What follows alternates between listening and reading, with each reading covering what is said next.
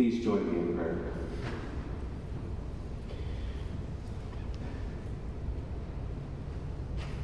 God, give me now the eye of the eagle, that I may see clearly into the hopes, the joys, the fears, and the sorrows of your people. Weave my hand to the gospel plow and tie my tongue to truth. We long to hear from you, the still speaking God, in our midst. This we pray in the name of Jesus Christ. Amen. Well, this has been a very heartbreaking week, a very tough week for us as a country, a tough week for us as a world, and a tough week for us as Christians.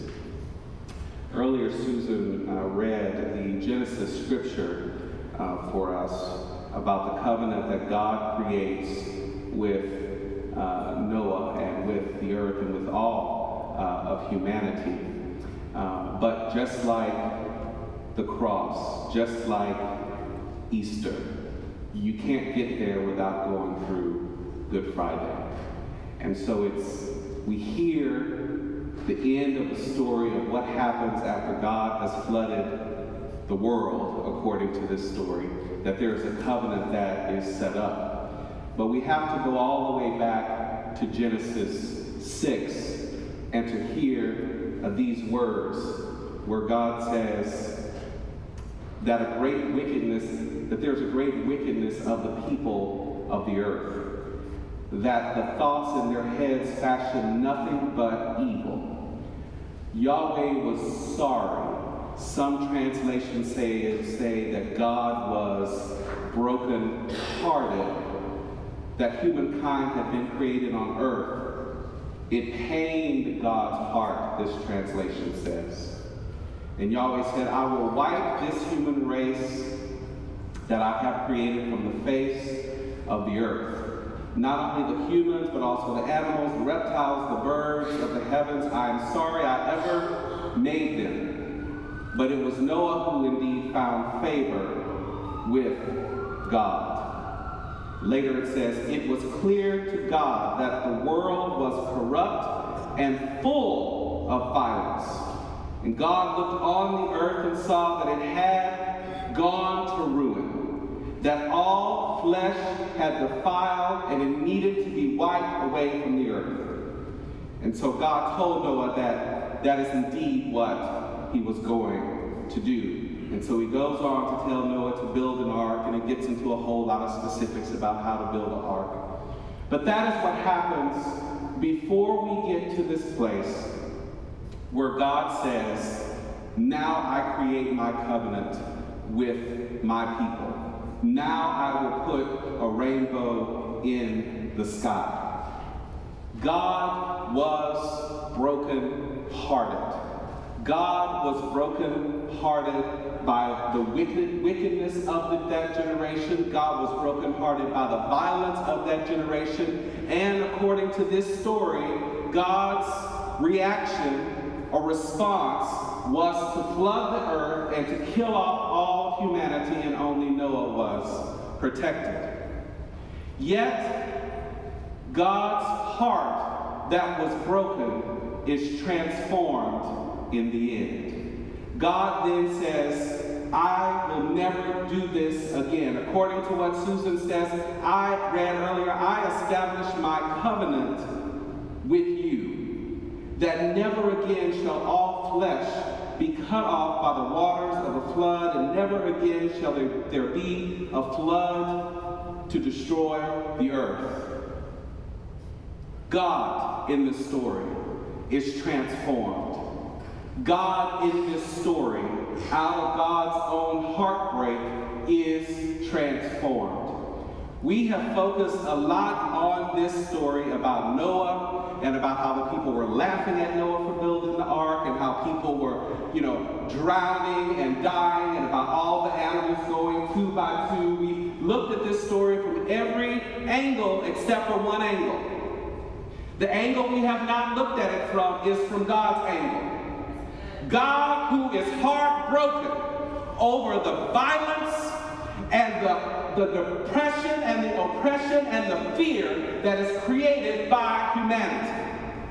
From God's own angle, God's heart is broken. We haven't looked at that part of the story.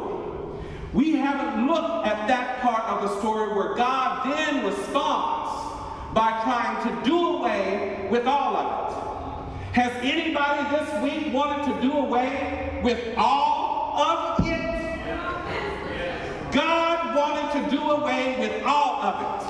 And when, the story says, after God has done away with all of it, God is transformed in the end. It says, whoa, whoa, whoa, whoa, whoa. Maybe that response wasn't the right response. If God can be transformed, what is wrong with us? God is transformed and says, no, that is not the right response. What is the right response is that I establish a covenant of love, of justice, and of peace. I will not do that thing I did before. I will not do that again. God's heart was broken, responded, and then there was a result. A covenant that God would always be with us no matter what. And so it is through that covenant, it is through that heartbreak that I say to us that we look and see our own heartbreak countless times. Heartbreak over the children who have been mowed down and shot in the supposed safety of their own schools. In Florida, in Sandy Hook, that we look at all of the heartbreak and the violence that is happening around us. All of the gun violence, from the hoods to the schools, everywhere around us. Our own heartbreak that exists. We have gotten so numb to the fact, some of us probably aren't even aware that we are still at war. And have been at war for, almost 20 years now. God's heart is breaking, and so is our heart breaking. It is easy to just say, let's just tear it all down and do away with all of it. What is our response and our action to be? We could be cynical, because Facebook posts, I tell you, just about wear me out. I just want to log off. We could be cynical and disconnect. We could say it's not our problem. We could just say, well, statistically speaking, I shared this with Jay yesterday, statistically speaking, nothing like this would ever happen to me. Those students thought that when they got up and went to school that day too. It could. It can. And so our heartbreak should do something besides just cause us to say, well, they'll figure it out. They'll elect the right people, or when it's enough pain, then something will change and something will be fixed. What does our heartbreak do? Consider somebody else's heartbreak. In your Mark text today, I saw something that I hadn't quite seen before. And I read about it in another commentary later. Jesus, before he begins his ministry, read in the text, he was baptized, and the sky opened, you've heard the story, and you are my own, my beloved son, whom I am well pleased. And then the Spirit, according to Mark, drives Jesus out into the wilderness. But get this, the text says, now, after John was arrested, Jesus came to Galilee proclaiming the good news of God, saying, the time is fulfilled, the reign of God has come near. Repent and believe in the good news. According to this text, it wasn't Jesus' baptism that had him start ministry. It wasn't his roaming in the wilderness and being tempted that started his ministry.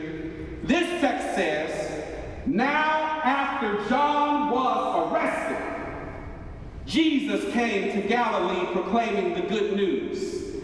Now after John was arrested, Jesus came to Galilee proclaiming the good news. The baptism did not move Jesus to ministry to proclaim the good news. Being in the wilderness did not move Jesus to go proclaim the good news. John's arrest moved Jesus to go proclaim the good news.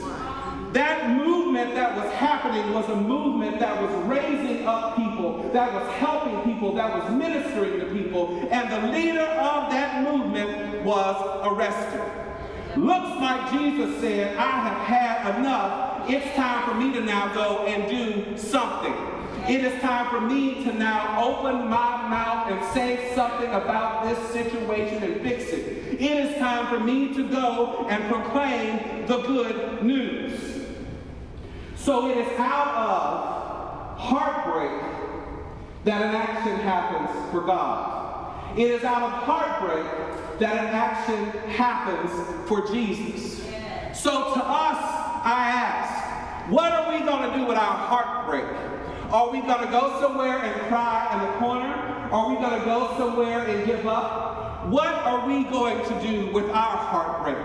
Is it going to move us to proclaim the good news to a generation that thinks that violence is the only way for us to exist? Is it going to move us to proclaim the good news that we are all created as one and connected to each other? There is no separation from me or you. Is it going to move us to proclaim the good news in neighborhoods that are being gentrified and people are being kicked out of their homes? Is it going to move us to proclaim the good news in the midst of gun violence that, I don't know, a 17-year-old shouldn't be able to get a hold of an AR-15? Is it going to move us to proclaim the good news that is just not who God has called us to be? Amen. What and when will we be moved? In every generation, there is a call of God. Even in this story, God, the writer says, for Noah, it was a wicked generation. Even in the Mark Gospel, Jesus has to step up and go proclaim the good news in the midst of all of that oppression.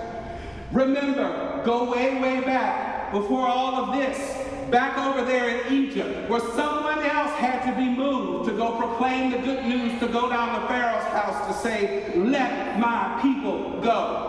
Remember all the times that the Israelites were carried off into exile, not once, but twice. The Babylonians, the Persians, generation after generation after generation, God's heart breaks. Humanity's heart breaks. But that heartbreak should not paralyze, it should mobilize. Things only move forward after the heartbreak is then moved to create some kind of action. We cannot rest in the heartbreak. We have to move and proclaim the gospel. Amen. Even later in Jesus' time, Rome, all of the corrupt, let me put it in easy terms. People losing their farms, losing their lands, being sold off into slavery because they took out too many payday loans. That's right. That's right. That is the ministry and the time in which Jesus emerges. So the corruption and the suffering was there then, and something was done. The corruption and the suffering, I don't want to disconnect it from our own. When it was time for us to declare independence from Great Britain, that was suffering. There was an injustice. Somebody's heart had to break to be moved. Then later, when somebody said, this slavery thing is just not right. Hundreds of years, slavery and the transatlantic slave trade, someone's heart was breaking, but then people were moved to do something. So I'm not telling you this to make you depressed. I am not telling you this to say, woe is me. What I'm telling you is, take your heartbreak and go do something with it. Don't just lay it aside and say, oh, well, that's the way it is. Take your heartbreak and do something with it. Ecclesiastes says there is nothing new under the sun. Guess what? It's just our time to get out there and do something. It's just our generation to rise up and say, hell no, this is not going to stand. It is just simply our time. So don't let the heartbreak paralyze you from mobilizing to go proclaim the gospel, to move out and do something to change this world. God, according to this covenant that is set up with Noah, is with us.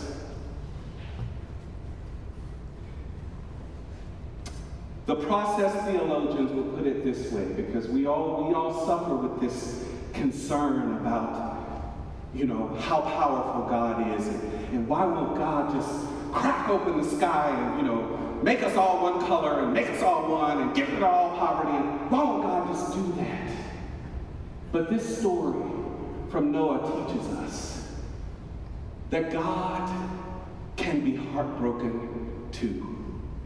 And the process theologians would say that God suffers right along with us. That God is pained and disturbed right along with us.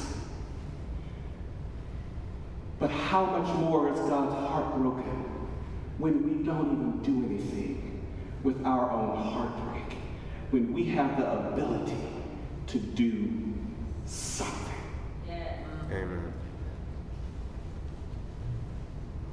God is with us in the midst of all of this. A God whose heart, who breaks just like ours and is moved to create a covenant, is calling us to use our heartbreak, our disappointment, to be moved to make the world a better place, to reduce the violence. We are all called, whether you have children or not, to leave this planet a better place than which we found it.